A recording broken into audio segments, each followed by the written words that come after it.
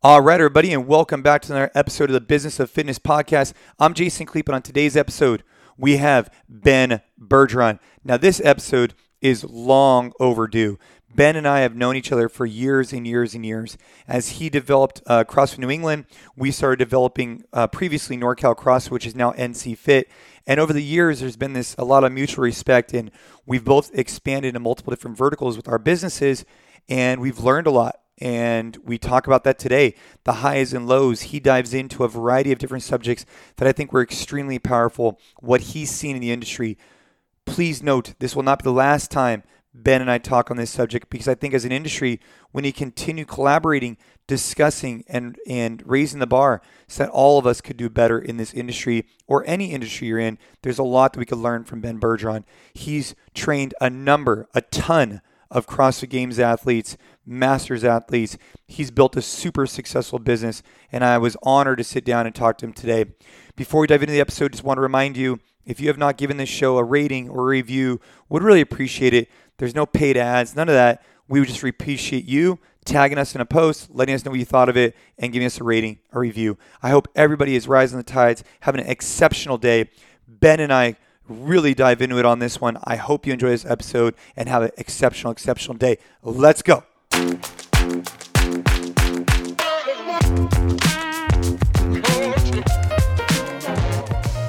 All right, so Ben, here we are. We're at Wodapalooza.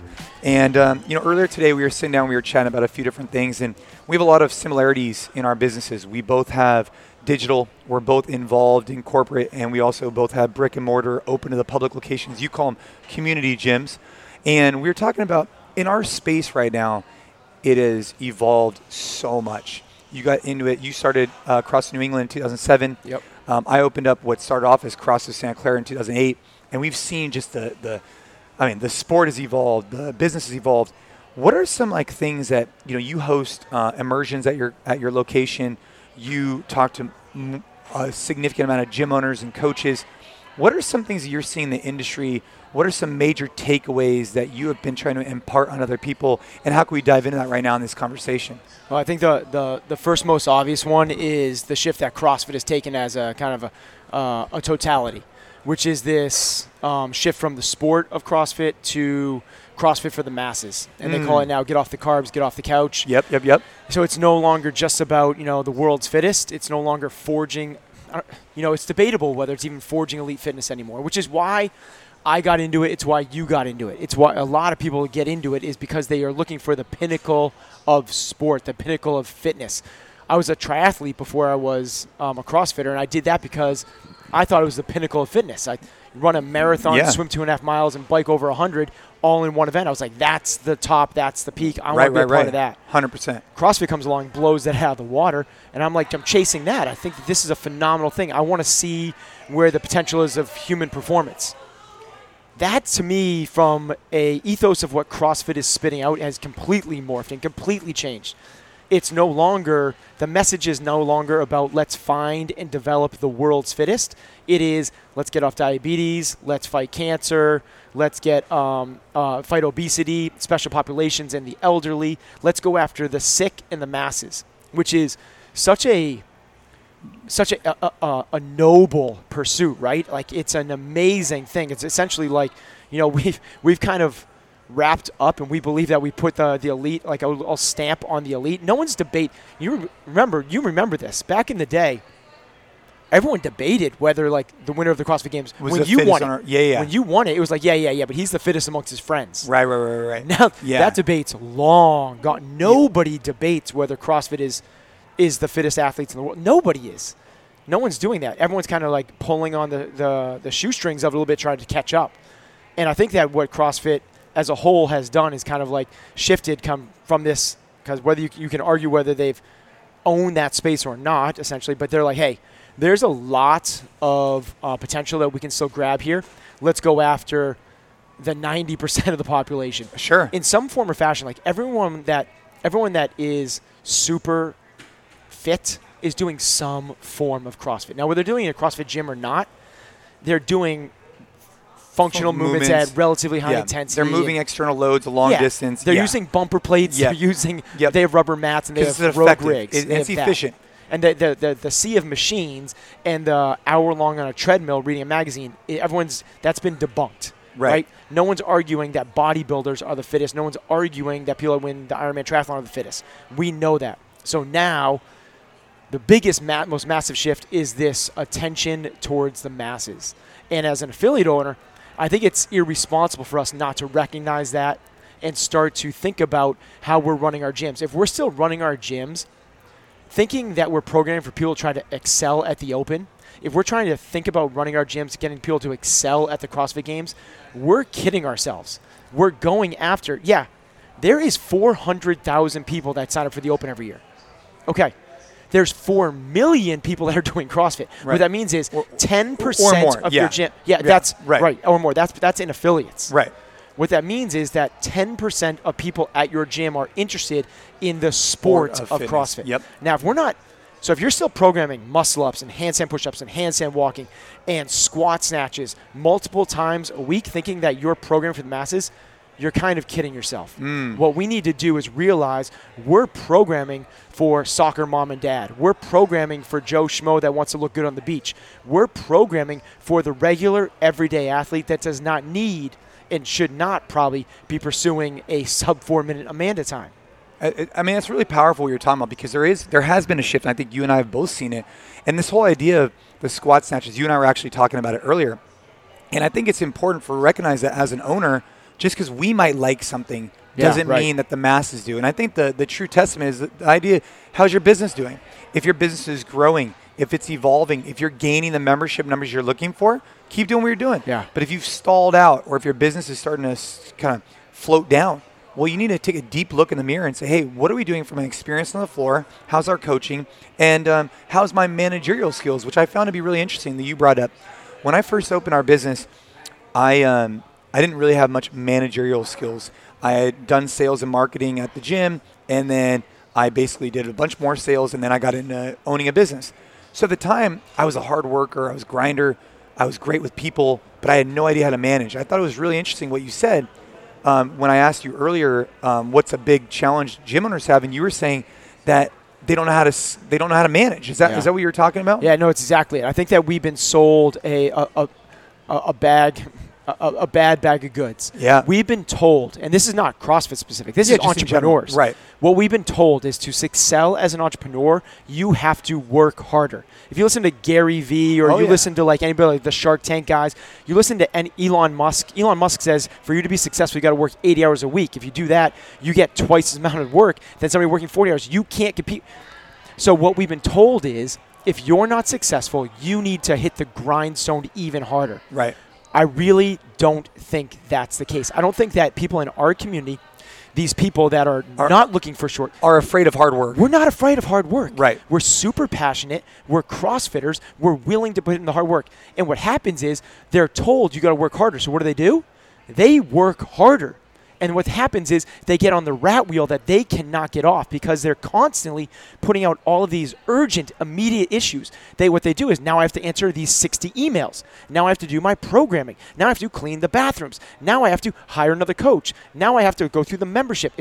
That is not the way to get off the rat race. The way to get off the rat race is thinking about how to scale your business and work yourself out of those boxes. 100%. You need to learn, and this is the whole thing. When you are running I'm going to say, if you can get your business successfully to about 100 to 125 members, you are probably a fairly good coach. You're probably, this is a big asterisk, right? Yeah, of course. What I'm saying is people are probably attracted to you. Now what happens is once you get past that number, and it's literally in sociology, it's called Dunbar's number, 150. You need to now scale your business by hiring other people. And it becomes a leadership issue. It's no longer your craft. It's no longer your product. Yes, hugely important. Absolutely. Right. You have to focus on the customer journey, the customer experience. But to me, in order for you to get that past that leaping point, you need to learn how to run a business and manage people. You said that you weren't I learned this the hard way, the most massively hard way ever. I was in a really bad place, so we started a business in the same spot. I'm willing to bet we had similar trajectories where 2 or 3 years into it, we're kind of like floating pretty high, doing some pretty cool stuff. You had won the games as an individual. We'd won the games as a team. All of a sudden, people get some attention. They're doing it really well. Let's go check the customers. The marketplace rewards excellence. So they come there because you represent excellence and you have a good product. Your ethos is there and your brand is there. Right. From that point on, it gets tough. It does. Because what happened is your business has superseded your ability to lead, just like it did mine. And now we're in kind of a shitstorm because you have all this business coming in and you're in entrepreneurial regret, which is you now are where, quote unquote, you should be successful, 250 to 350 members, quote unquote, you should be a successful gym, but you're still doing everything, so you are wishing for a simpler time. Right. You actually want to go back to where it was about 150 members, where you knew everyone's name. It was kind of, you were kind of coaching classes, weren't doing a bunch of other stuff, and you become a victim of your own success because you and I both had not yet learned to lead and manage the business. And delegate. You know, one of the things that I found really hard, so early on, I was blessed to have some great people around me. And maybe it wasn't as dramatic compared to what other owners have, because these guys were just phenomenal human beings. And what I would say is, when we went from one location to two, we opened our second location in about maybe 2 years after opening our first, maybe a year and a half, whatever it was. But he was incredible. But I learned that I didn't clearly set the expectations. Right. And so I was just like, oh, dude, just go work hard. Yeah. But I never said, like, no, I need you to do this. I want you to do this. This is the way you're being evaluated. This is the way. And one of my biggest issues that I did is I didn't delegate out early enough. And when I did delegate out, I didn't give clear guidelines and expectations and just assumed people would do things. And it really ended up biting us in the butt. And I wish I had set the expectation earlier and set it more often and had more regular check-ins.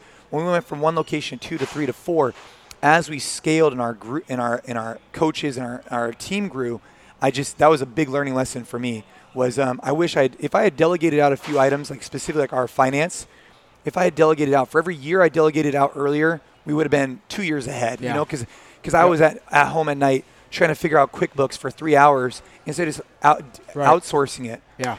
So that was I experienced the exact same parallel, which is, you know, I'm not afraid of hard work, and I'm not afraid of I want to learn and I want to do all those things. Like every entrepreneur. So that doesn't make me any bit more special than anybody else.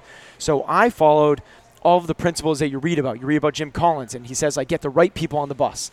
So I did exactly that. I took, like, the best people in our community, these people like games level athletes that were phenomenal coaches on level 1 seminar staff that were some of my best friends. Like, talk about the right people, right? That couldn't be better. Like, you got the talent, you got the character, you got, like, the people smarts, you got the work ethic. Yet I had no idea how to manage these people. Right. So I got them on the bus, which is what I was told to do. Get the right people on the bus and then worry about finding them a seat later. That works when you're dealing with a Fortune 500 company. That does not work when you're making hire number 4, 5, 6, and 7. It's tough. So I got these people on the bus, didn't know how to lead them, didn't know how to manage them, didn't know how to delegate them, didn't know how to set expectations appropriately. And now there's massive frustrations on my part. And resentment. And because, like, you guys aren't, I'm paying you guys full-time salaries. You're coaching 2-3 classes a day and doing nothing else. Right. But that was my fault, not theirs. 100%. Mine too. I didn't know. No, specifically, sorry for listeners, we say, like, lead, evaluate, expectations. That's not just like having a conversation. You do it and I do it now. I know you do. It's like having really bright lines. It's having really detailed out. So this is the way I think I try to share this now. Back in the day when I was first starting to do this, I was like, how come my employees won't change the toilet paper roll? Right. Like, they're not going to. Right. They're not going to unless you specifically spell out at 11:35, I want you to go to the bathrooms, and you have to set up the front desk procedures. Yes, the standard operating procedures. And here's what I thought back in the early days was they're going to think I'm bossy. I'm hiring my friends. I didn't want them to. It's hard to delegate to your friends. And what I didn't realize is they wanted to be led. Yes. They totally want to be led. Dude. Like, discipline and clarity breeds happiness. That's the best thing you could possibly do for them. What happens is you go be excellent. Go do awesome things. And they're like, oh, dude, right. Yeah, like, rock on. Thank you. I'll do that. And then they're second guessing, like, there's no clear anything Yeah. And that creates all this ambiguity, and no one feels good. Dude, you're hitting the nail on the head. I mean, recently we were talking about social media, and I was telling them, hey, guys, I want you to be innovative. Like, be innovative in our social media approach. And, like, it gets the whole team spun up like, Jay, we don't know what you mean by innovative. Yeah, right. I need you to tell me exactly what you want. And I think that I learned that the hard way, just like you did, where what we, and maybe it's because you and I didn't have someone giving us exactly the play-by-play and clear guidance and direction. We just kind of figured it out on our own. But traditionally, people want to be led in that way, be told, hey, this is the expectation, this is how you perform your job, said this is what success is, and this is what would institute not having success. But I just didn't get that until you get it. And I think for an owner listening right now, if you could just, these are two guys that we've been in the game for a long time, and we both completely agree on that. That one thing in particular couldn't be more, it's very powerful. So like along with like get the right people on the bus, I also learned about like this. There's two different types of management, right? There's micromanaging, where you're all up in someone's business, and there's leading with autonomy. And if you read like Daniel Pink and like all this stuff about human motivation, people are more motivated by given autonomy, the freedom to do their job really well. They take ownership of it. So I was like, okay, black or white, I'm going to go with the autonomy one. Man, that's a terrible way to go. It doesn't need to be black or white. The way you do this is a sliding scale of gray. You start out by micromanaging the person. Yeah. It's not micromanaging. What you're doing, it's not called micromanaging. It's called training. And I didn't train anybody. No. So the only person we did this with was with our coaches. For some reason, we knew it with coaching. You probably did too, because we're so product driven. Right. So when a coach came on, we watched them coach. We gave them feedback. We deal with every single aspect of their coaching. Are you building relationships? Are you looking people in the eye? Right. Are you managing groups? Do you have the presence and attitude? And we geeked out about the coaches, and we had a really strong development program for our coaches. But every single other position in the business, we were like, go do your thing. Yeah. What a recipe for failure that is on our end. Like even from a managerial perspective, it's the same thing. You and I were talking about it. One of the areas that we got nipped in the butt was we didn't set good job descriptions, right? Where like for coaches, it was one thing. But then as your business starts to grow and evolve, and this isn't that big of a growth I'm talking about. Once you get to a certain point, you'll never grow past a certain point unless you hire so you could, delegate. If you're a gym owner, one of the big things I hear is, hey, I'm coaching 5 to 8 classes a day, and I don't hire another coach because I don't have enough money to hire another coach. I'm sure you've heard this before. And one of the things that I say is, like, you'll never have enough money to hire another coach unless you start hiring another coach so you could spend time building your business, growing it, et cetera.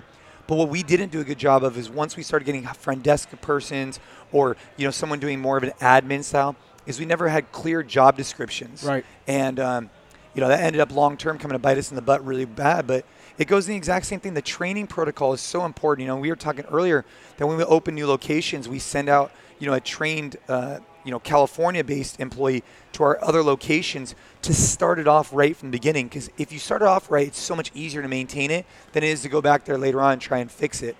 And, so on that note, you've seen all these gyms, you've grown your business and you've diversified out into digital, et cetera.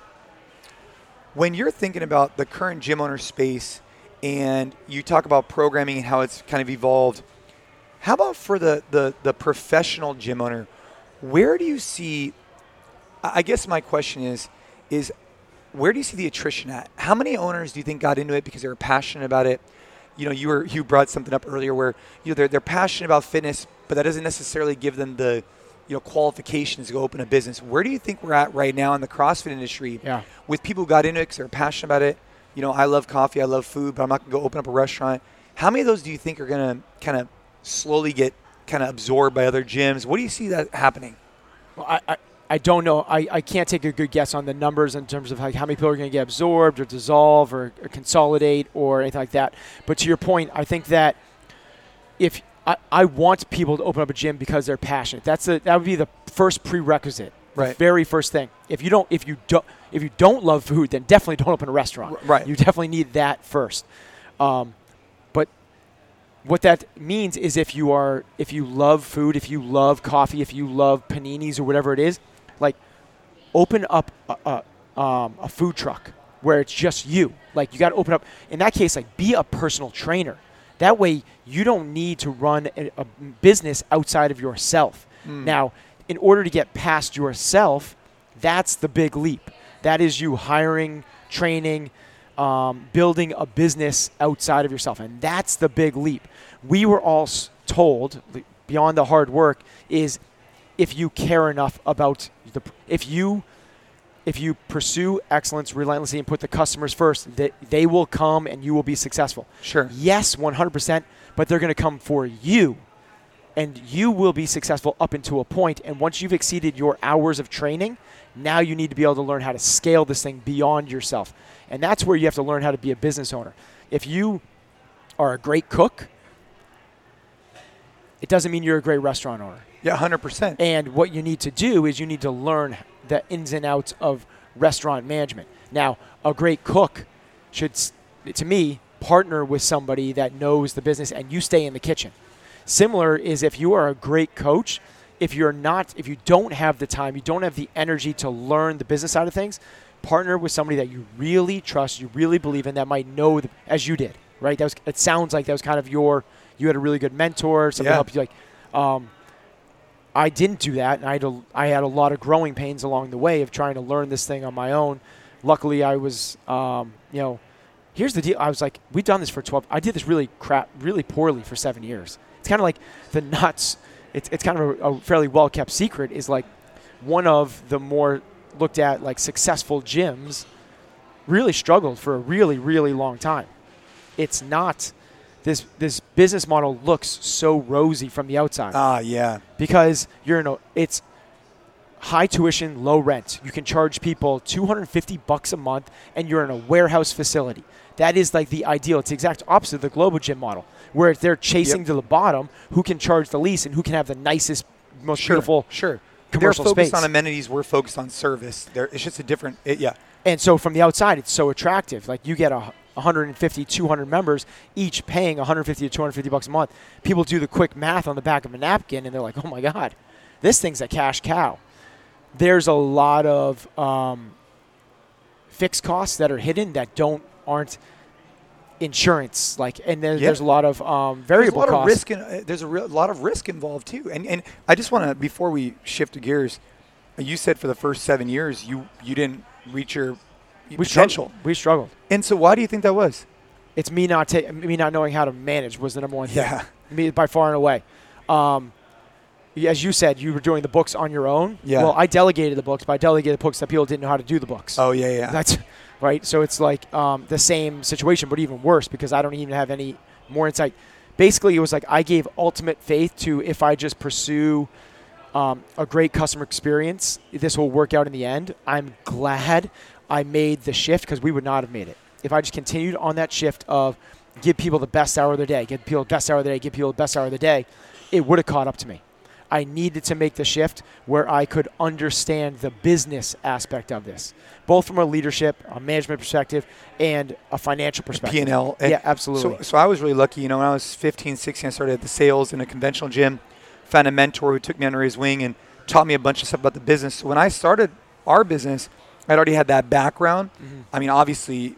So my question for you would be, if there's someone out there that's interested in the business of fitness, interested in opening up, whether it's a CrossFit gym or another boutique-style gym, I mean, I think it's really interesting to hear you, the guy that's all about the best hour of your day, and I'm all about the best hour of your day. I'm all about customer service, best product on the floor, et cetera.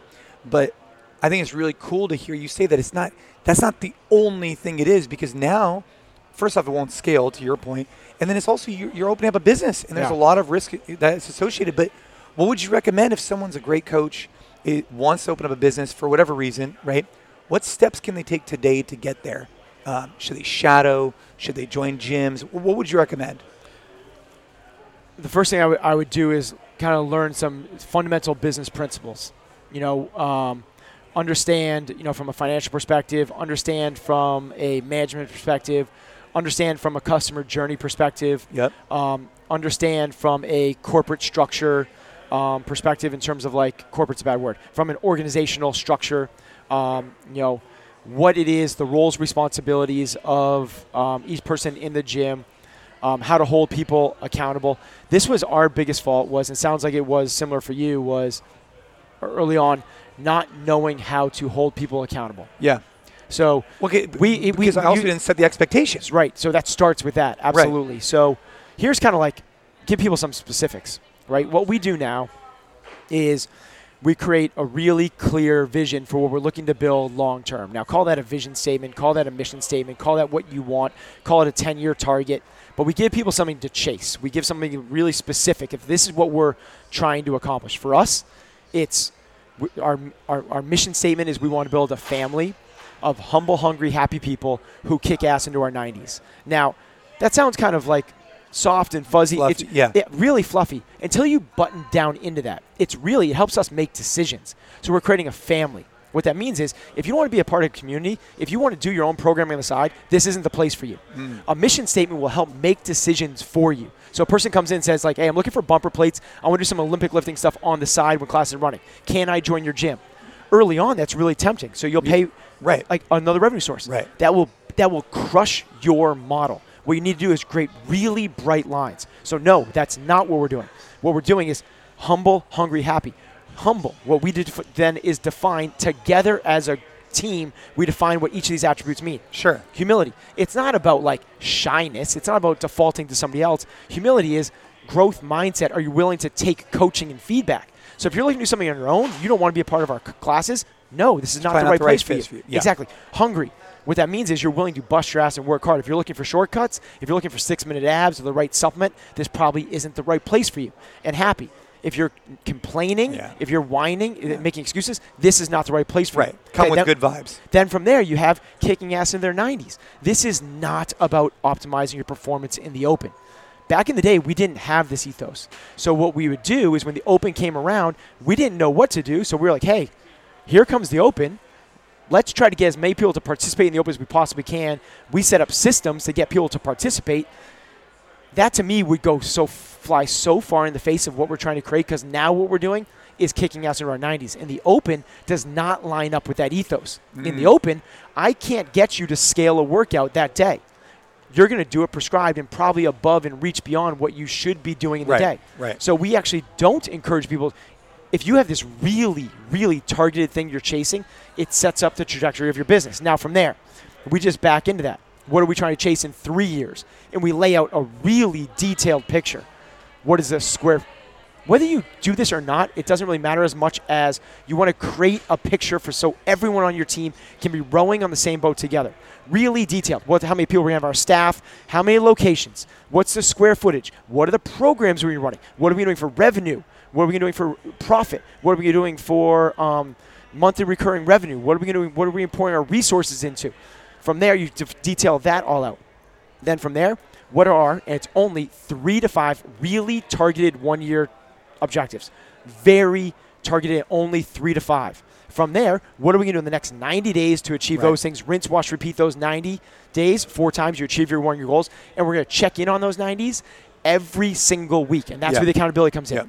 I'm going to meet with you every Tuesday at 2 o'clock and go, Jason, how are you doing on your 90-day rock? We call them rocks, the most important thing you got to do. How are you doing on those? Are you on track or not? Yeah, and you're not even talking about with your athletes. You're talking about No, this is my staff. I haven't talked about athletes at all yet. And I think not to cut you off, but I think that's really important, because I talk to gym owners all the time, and I say, hey, what's your goal, right? Like, well, I want to increase my revenue. Okay, great. What's the number you have in mind? Oh, I want to get to $20,000 a month in revenue. Okay, let's just say it has 200 members for the sake of the argument. I'm like, if someone wanted to get better at their back squat and they want to get a 200-pound back squat, you'd create some type of plan for them to get there, whatever that plan looks like, right? And you would check in on them on a weekly basis to see, hey, did you get in your 5x5 back squat this week, right? But yet, when it comes to ownership and business, we forget about these reoccurring micro check-ins that lead to these big picture goals. And I think for gym owners, it's exactly what you said, right? Creating who we are, creating a goal, and then breaking it down into these weekly, daily, etc., quarterly kind of check-ins. Because then you don't wake up one day a month or two later and be like, oh, man, we haven't gotten a new lead into the gym in a month. Well, it's like, man, if we had been checking that once a week, we would have known, hey, how many leads we get this week, how many conversions we get. What most people are doing is they're looking at lagging indicators. What they're doing is they're looking at things like revenue and profit. Here's the other thing. Just as like gym owners, and I'm only putting this out there because I made this mistake, and everyone I talk to, not everyone I talk to, a lot of gym owners do the same mistake, which is they don't even, in Massachusetts particularly, maybe because it's the way, if you're an LLC in Massachusetts, you cannot as an owner take a salary. So what happens is you ask them what their profit is, and they go, "I made $5,000 Oh, this yeah, month," yeah. but they haven't paid themselves Right, yet. right. So what is your job worth in the business? You have to factor that in, and your profit is what's left after you pay yourself Right. for what your fair market value is. Right. If you as a gym owner are worth $75,000 a year, you have to put that into the expense line, and then you figure out your profit after Right. that. And for a lot of places, let's just say you're worth $75,000, they actually might be losing $30,000 a year if they actually build that in, right? So one of the things I like to recommend is that, put in your salary, Yeah. right? Whether the company can pay you or No, not, you that's gotta put it fine. in. But put it in so that over time you can actually see how much money you're losing. You need the real numbers. Right. You can't. So here's the other thing is we're saying a lagging versus a leading indicator. Profit, number of members, revenue. Those are all lagging indicators. That's basically what that's saying is based off the last 1, 3, 6, 9 months of work I've done, this is what I have to show for it. Sure. What you need to do, as you said, is create the plan leading up to it. This is what every major Facebook, Google, Amazon, every single one of these major companies do this. They're called OKRs. It's objectives and key something. Yeah. It's key data points. Yeah. So what they do is, what's the objective? Okay, the objective is, as you said, 200 members. Okay, what are the key things we need to do, the actionables to get there? We're going to back squat 300 pounds. Okay, what are you going to do on a day-to-day basis to get you there? And then all you do is you hold people accountable to that along the way. 100%. What everyone else does is they wish, they want, and they hope for 200 members. They look at their dashboard at the end of the month. They go, we're still at 206. Yep. We lost a member last week. And it's not rocket science. They just need to hold themselves accountable. One of the things, like you and your wife, for example, go out for a glass of wine, and or you say to her, I got in. How many leads did you get this week? Right? Let's just say my wife and I.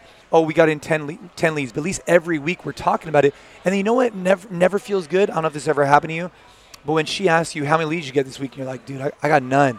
Right? It just doesn't feel good because you're not leading towards where you want to go. Yep. And I think that tracking on a weekly basis and looking at it just like someone else's fitness would be critical.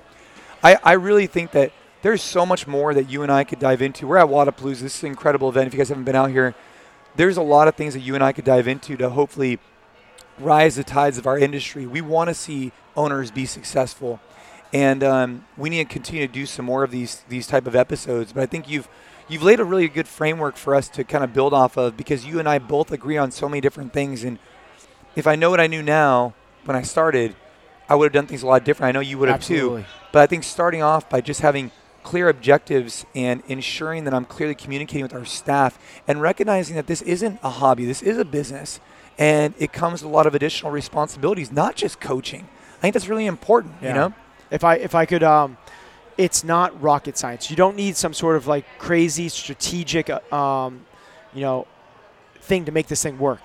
In my mind, what you need to do is figure out what are the key indicators that are going to get you to where you want to be. As you said, it's leads. We don't use leads as ours, but it might be like contact time with members. Sure. It might be how many members are hanging out after class, and you incentivize your coaches to get people to hang out after class. It might be weight loss that your gym is having, just delivering results. But you have to figure out what it is that's going to make your business successful, not measuring whether it's successful or not. Figure out what's going to make it successful. Is that a social media thing? Is it an email campaign? Is it getting leads? Is it weight loss in the gym? Is it getting people to ... whatever it is? Measure and then hold people accountable. Literally, put a name next to somebody's responsibility for the week. So if it's a social media person, okay, I need you to do 6 thought leadership posts this week. Did you do it or not? Right. It's black and white. It's literally that simple.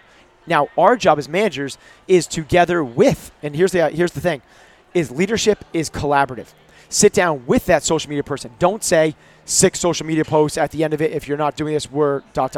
It's together. It's like, okay, here's my thoughts on what we should be posting about. I'm thinking about thought leadership. Maybe we do some like member celebrations, and we do some sort of like call to actions. Sure. What's your thoughts on that? Right. What's the right way to dice up that pie? Do you think that we should be kind of leaning towards this area in thought leadership? What do you think? And now buy-in sucks. Co-creating is where it's at. And now they have buy-in, and if they go, and by the way, they're gonna overshoot what you would have said anyway. They go, I think we should do 10 thought leadership posts. I Right. think we should do this. And you go, well, let's just do this week. At the end of the week, what I'll do is just to keep you on track, next Tuesday at 2 o'clock, we'll check in, and we'll just see how we're doing. Did you I get love these it. posts in? It's as simple as that. And you do that again for email campaigns. You Right. do that again for contacting members that set PRs. You do that again for your program. You do that again for whatever, every aspect of the business. Start super simple and grow your own leadership skills out of that. I love it.